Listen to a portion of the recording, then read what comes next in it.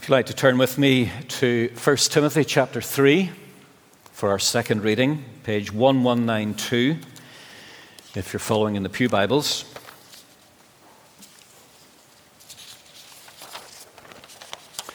First Timothy chapter 3 and verses 1 to 7.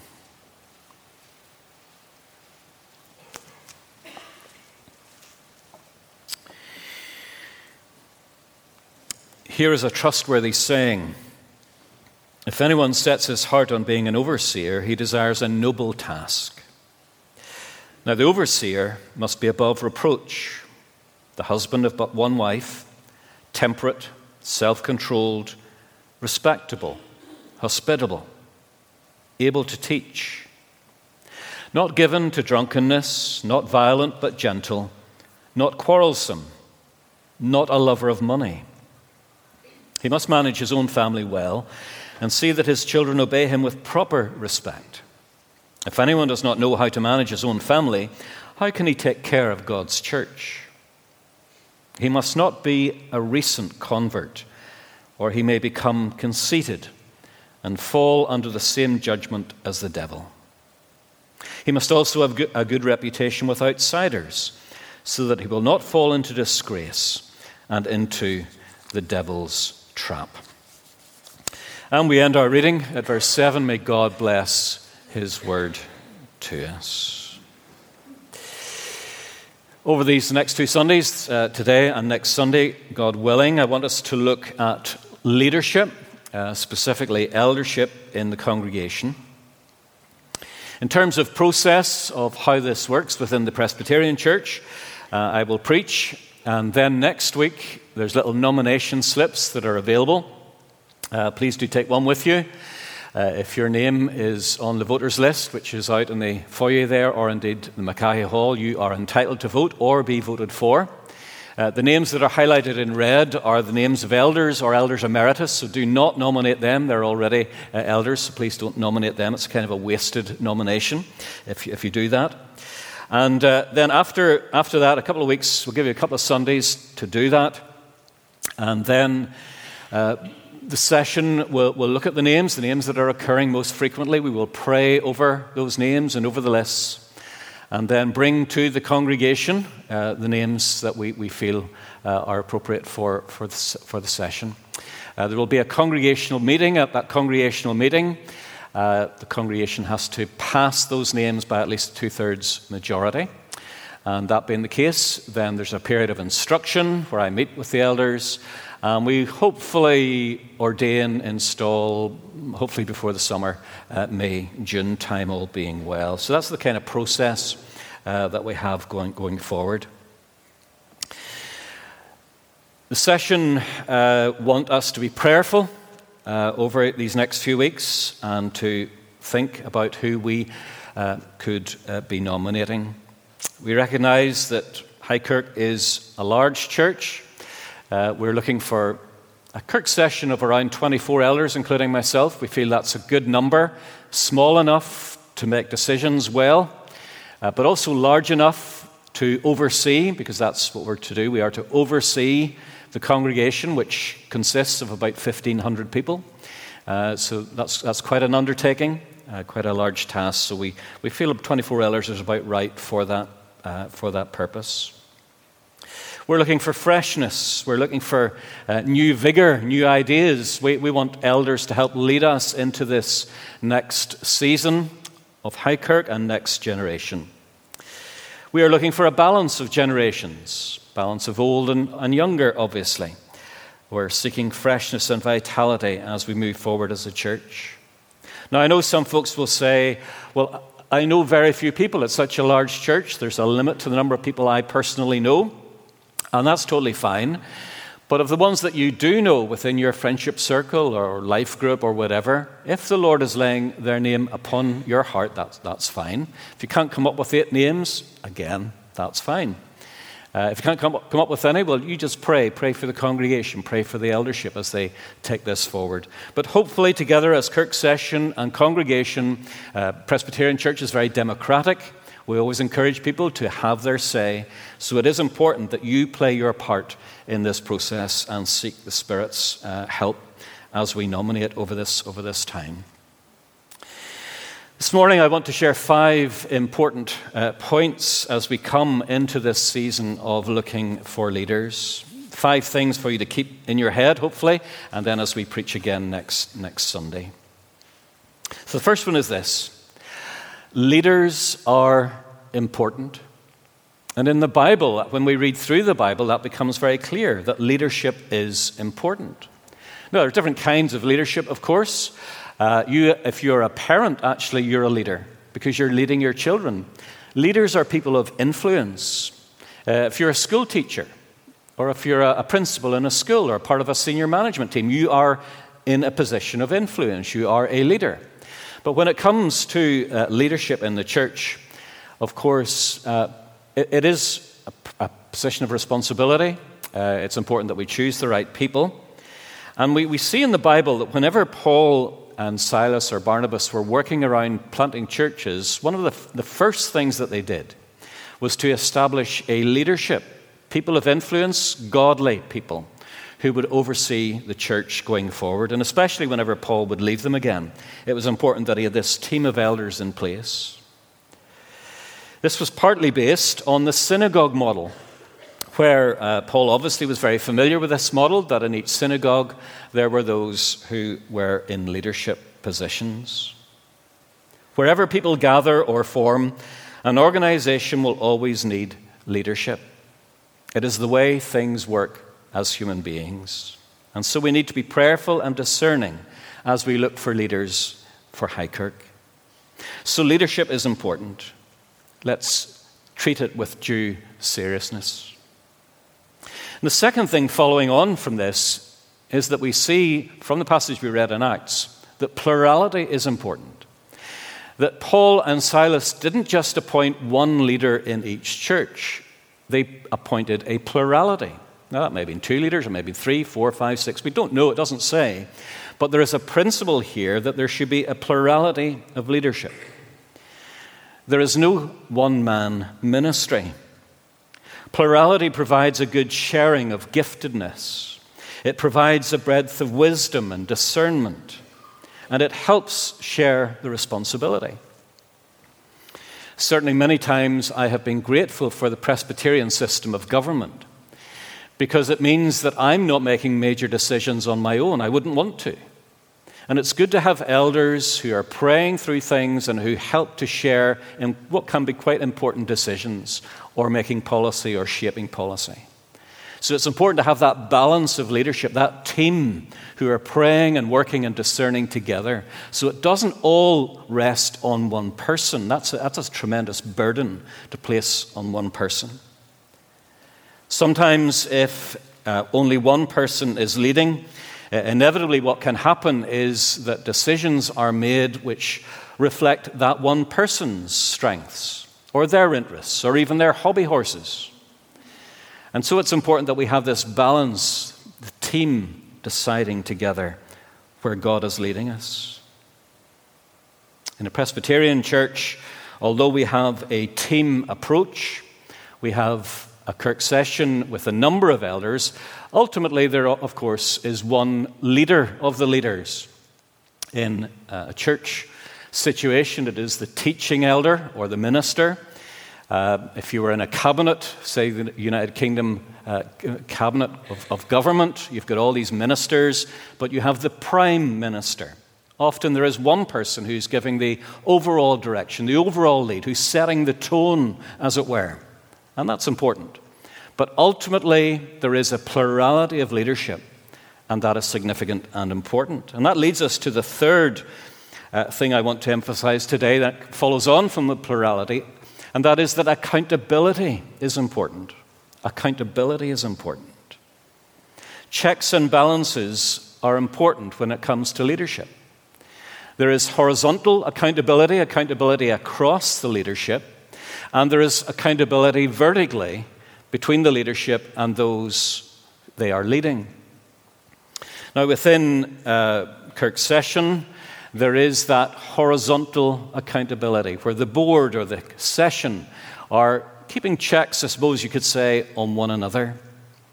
I've read a number of books over the last couple of years, and unfortunately and sadly, even within the evangelical church in England and America, there have been a number of high-profile casualties of folks who have fallen, and a lot of that comes back to accountability. That there was a strong, charismatic leader, but the accountability was lacking. And the person indeed was not listening to the accountability that was there. And it inevitably leads to disaster. So there needs to be this horizontal accountability, which is built in very strongly, actually, to the Presbyterian Church. But not only is there the horizontal accountability, there is also the vertical accountability. In the vertical accountability, just for those of you maybe who are not particularly familiar with the Presbyterian Church or have maybe joined the church recently, there are different layers of accountability. The congregation is accountable to the Kirk Session. Whenever you become a member of a church, and particularly when you become a communicant member of a church, you are implicitly saying, I want the eldership to have oversight of me. You are giving them the right and the privilege to come alongside you. Maybe to intervene if there's an issue, maybe to encourage, and hopefully not, even to discipline. So leadership is important, plurality is important, and accountability is important. And so in the Presbyterian setup, you've got the congregation who are accountable to the Kirk Session, but then the Kirk Session are accountable to the presbytery. Now, the Ballymena Presbytery consists of about 30 congregations, and they meet once a month, and a number of months in the year. And each congregation has their minister in presbytery plus a representative elder. So that's about 60 or 70 people in the room. And so the Kirk Session is accountable to presbytery. It is the presbytery who will ordain and install elders in due course. They're like a washing machine. You install a washing machine, you install an elder. It's the presbytery that does that. So I am accountable to presbytery. Elders are accountable to presbytery. There's a kind of a robust line of accountability. And then presbyteries are accountable to a third level or a third tier, which is the General Assembly, and it meets once a year in Belfast. So it's very robust. It's a very strong method of accountability. And to be honest, a lot of traditional churches have robust systems of governance. Now, of course, your strength is your weakness, and whereas the Presbyterian Church is very democratic, it's very robust in its accountability, the downside or the weakness of that can be that it's not particularly agile. It means that the church, maybe when it wants to change something or make a decision, by the time it goes through all the democratic layers, it can be very slow, it can be unwieldy. And sometimes people in the younger generation get a bit fed up and they say, why is this taking so long? So your strength is your weakness. Good accountability, but sometimes your agility and your ability to move quickly or to change quickly is not as good as it could be. Currently, I'm involved in the process where we are redrafting or rewriting the code of the Presbyterian Church, the constitution of the church, and it's taken about 6 years. And some people think that's moving too quickly. And it may take a 7th year, it may even take an 8th year. We get a bit nervous when things move too quickly as Presbyterians. Just have to hold on. But there's a strength in that. There's a stability in that. So in terms of biblical leadership is important. Plurality is important. Because that brings accountability both horizontally and also vertically. And then fourthly, character is important. There are two main sections of Scripture where Paul outlines the criteria, I suppose you could say, of eldership. We've read one of them in Timothy, and there's another one in Titus. And the interesting thing about those two sections of Scripture is that it tells you very little about what an elder actually does. Now, we will come to that next week. But the majority of those two sections of Scripture emphasize what an elder is to be. In other words, their character. Character is important. If I was to sum up the sort of person we are looking for in words beginning with H, it would be holy, honest, and humble. Holy, honest, and humble. We're looking for people of character and of Christ-likeness. As a leader in the church, you're always on display. You will not be perfect. There is no one perfect in the church, not even a minister or an elder. Sometimes you may have angry moments. Sometimes you will have lapses. Sometimes you will make mistakes. Sometimes you'll make wrong decisions.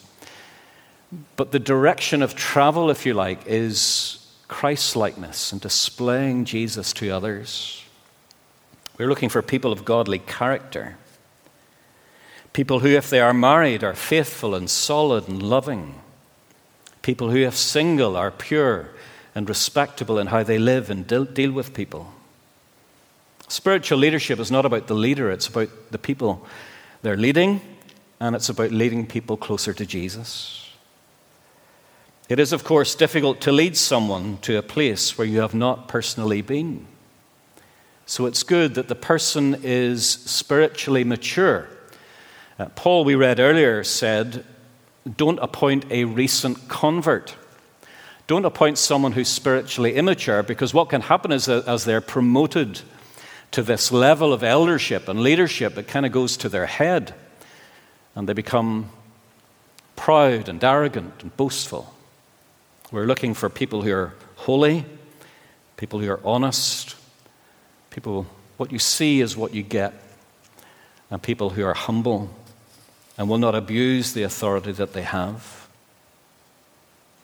The aim, as Paul says, is to form little Christs. Follow my example, Paul says, as I follow Christ. People ought to be able to look at our example and seek to follow it, for we are following Christ.